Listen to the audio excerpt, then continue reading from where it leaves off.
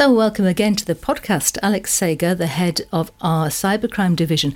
And you're here now at a conference with quite a few of the partners. Very pleased today to invite partners from the private sector. And of course, with the Cybercrime Convention, it has this particular interesting point that it brings together not only the Council of Europe, not only the governments, also the private sector, also law enforcement. So it's really something quite special.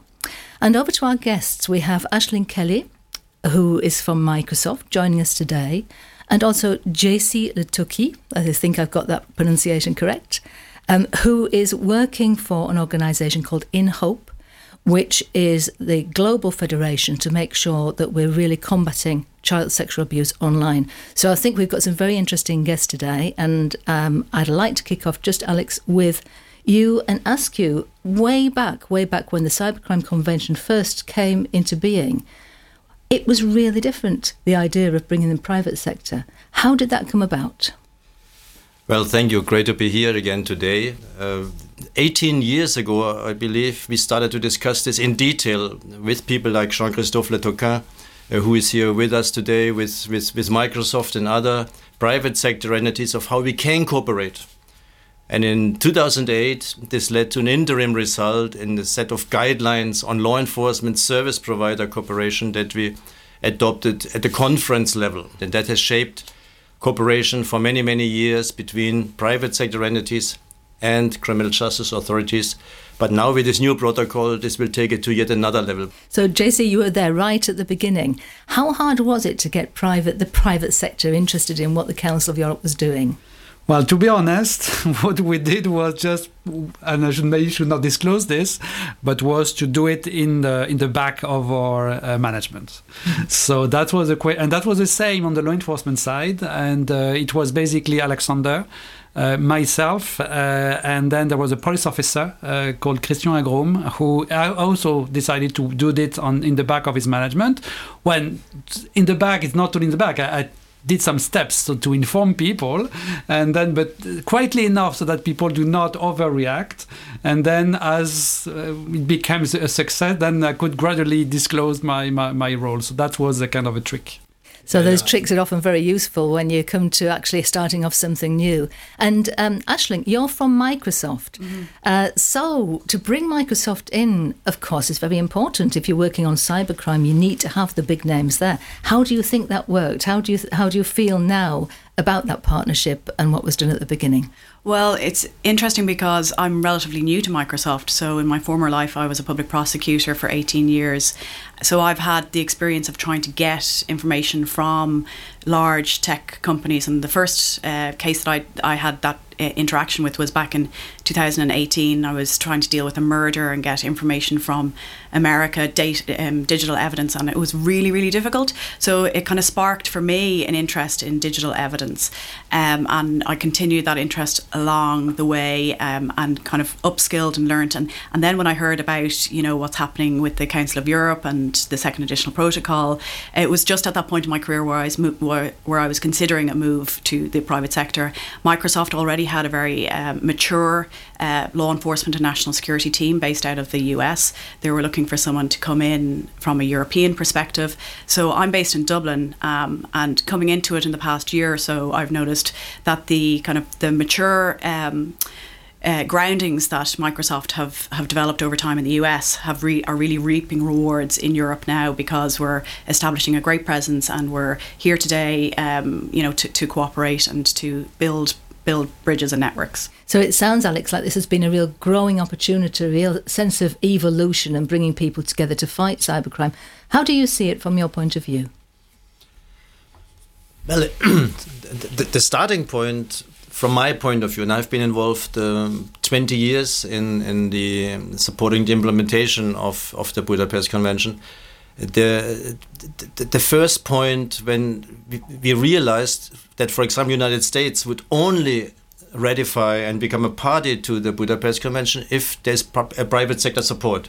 So in the very first Octopus conference that I organized in 2004, we had at the same time 4 or 5 companies, Microsoft among them, eBay, Symantec at the time, and I think there were some others that, I think some of those that are important today didn't even exist at the time, but never mind. But those 4 or 5 companies sent an open letter to Congress, to US Congress, to support the United States to become a party to this treaty.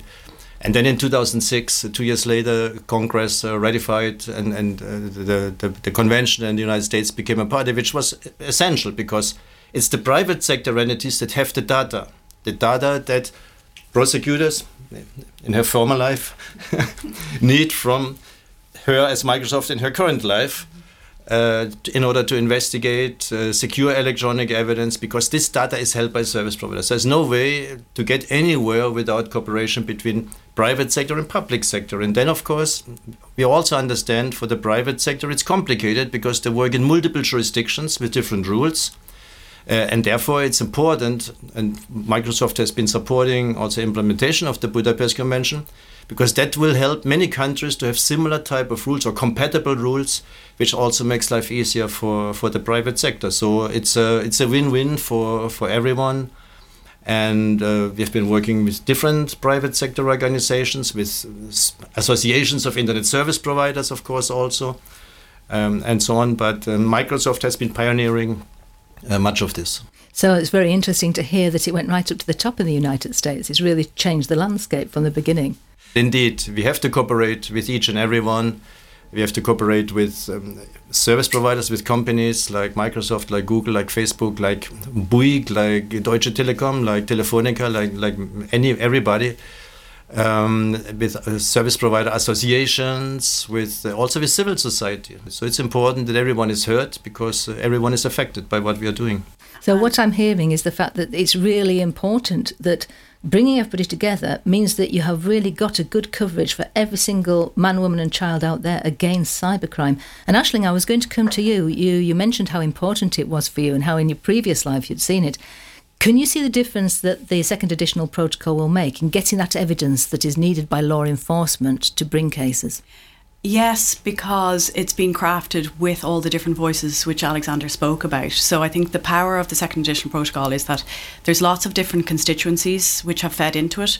So, for example, as a technology provider, the privacy of our users is paramount, and those rights are protected in the second additional protocol.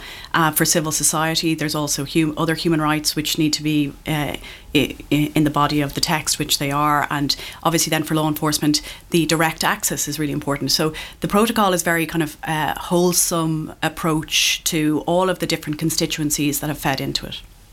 And do you find there's any difficulties in working with the public sector, with working with an international organisation? There's certainly a different language, there's a different approach. How do you overcome that? I think it's really helpful that lots of people in the private industry now doing this type of work for large providers have come from governmental backgrounds, and so they speak that language and they understand the multi-stakeholder collaboration which is required to work with any type of international organisation. So turning to you, JC, you've got a very interesting task now of combating child sex abuse online. And of course, that is another topic that the Council of Europe deals with as well in its Children's Rights Division. So can you tell me how the Cybercrime Convention helps you with that work, and specifically how the partners help you with that work? Yes, I think for the cybercrime has different pillars. So for us to have our topic covered by the Council of Europe and taken care of the Council of Europe is very important. I'll give you an example of there is a new regulation which is being discussed by the European Commission, which was announced just recently on the 11th of May. And it's very interesting to see that this regulation, which aims at improving really the way industry detect and remove images and videos of abuse of children. I mean, this regulation is very necessary for our children, for our society. But it's interesting to see that the way at the moment the Commission plans to get it implemented is very different, unfortunately, from what the Council of Europe is doing. So if you look at the way the Council of Europe works, and Alexander Seger here, you really look at involving the private sector and involve the companies, the law enforcement, but also the civil society, more generally speaking. And this is where Council of Europe is so interesting, is because it is about rule of law, it is about democracy, it is about really people. Yeah, so what you're talking about is the importance of partnership, but also the fact that you've got a legal text, which on the face of it can look dry, difficult, and you're really saying what we're doing here at the Council of Europe brings that to life. It helps people. And also, I was thinking, I mean, obviously child sex abuse is a headline thing. It's high on people's minds for cybercrime, but the different forms of cybercrime as well. And what would you say for the future is going to be one of the most difficult problems? And I'll come to each of you in turn for your answer. So I think the next to the issue of child abuse, you have the issue of encryption of communication. You must be, Aisling, very familiar with this. So there is a kind of tension at the moment on, okay, we need to protect people and children, and then for this you need to be able to detect, bad behaviors and dangerous criminals. But at the same time, the society is at threat from, all kind of bad actors, as you mentioned, which can be governments or can be just, criminals. And then to protect the population, you need encryption. And so we are going to enter in a very interesting time when it will be time to make decisions on, okay, how far do we go in encrypting communication so everybody is safe? But how far do we go in detecting bad communication so that we rescue the children? And I can tell you it's a very difficult situation. That will be one of the key topics coming in the coming years. Aisling, do you agree with that? Are there other dangers on the horizon? Are there other opportunities on the horizon? Yeah, I think in the past 3 or 4 years we've seen an explosion in ransomware, and I think the interesting thing about ransomware is that you have parallels to how victims behave in ransomware that as you do with other types of crime, because there's a shame in admitting that you've been a target of ransomware or reputational damage, and that's echoed in other type of sexual violence crimes where the complainant won't come forward because of a shame element. So I think we've got a lot to do about telling companies and small little agencies and shops and individuals that it's okay to come forward to law enforcement and the public authorities when you've been a victim of ransomware, and that's a really important message to get through. And then in a wider horizon, I see kind of issues with cybercrime within the context of AI, artificial intelligence, and the challenges to upskill everyone to be able to investigate that. Alex, the big challenges that we face for the future, and perhaps a little about how the Council of Europe is preparing itself for those challenges. Well, a major challenge that we have identified some years ago was how to obtain electronic evidence to bring offenders to justice. Because if you have 0.01% of offenders or of offences having a criminal justice outcome, this undermines the whole credibility of the rule of law of states. So with this protocol, we have taken a major step here. And now the challenge is to implement it, and to implement it quickly, so these tools become available to criminal justice authorities, not in 5 years or 10 years, but within the next 2 years. This is very important.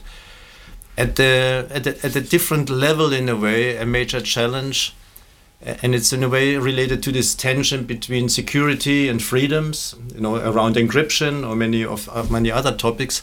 But at a macro level, if you like, about the tension between having a free, open and global internet versus governments taking control, to have a sort of situation as we see now in Russia, which is quite dystopian, where the government decides what information is made available and can be shared and is accessible, and what information is to be criminalized and so on. So that is a very dangerous one. So it's important, also as Council of Europe, that we keep insisting on this free, open and global internet, at the same time make it sufficiently secure that people can be safe. And I think this protocol is a major step, but there's also a lot of policy work to be done, policy dialogue to be done, because what I said just now sounds abstract, but if you look at the situation in Russia, it's not so abstract. It shows what it means in reality. Mm-hmm. To just show that every day, everywhere, we have to be careful about cybercrime, but also the consequences of misinformation and disinformation. So thank you very much to everybody, and good luck with the future. Good luck to the private sector, to the private partners, and to you doing this important work against cybercrime. And we hope to see you again on the podcast another time. Thank you very much. Thank you.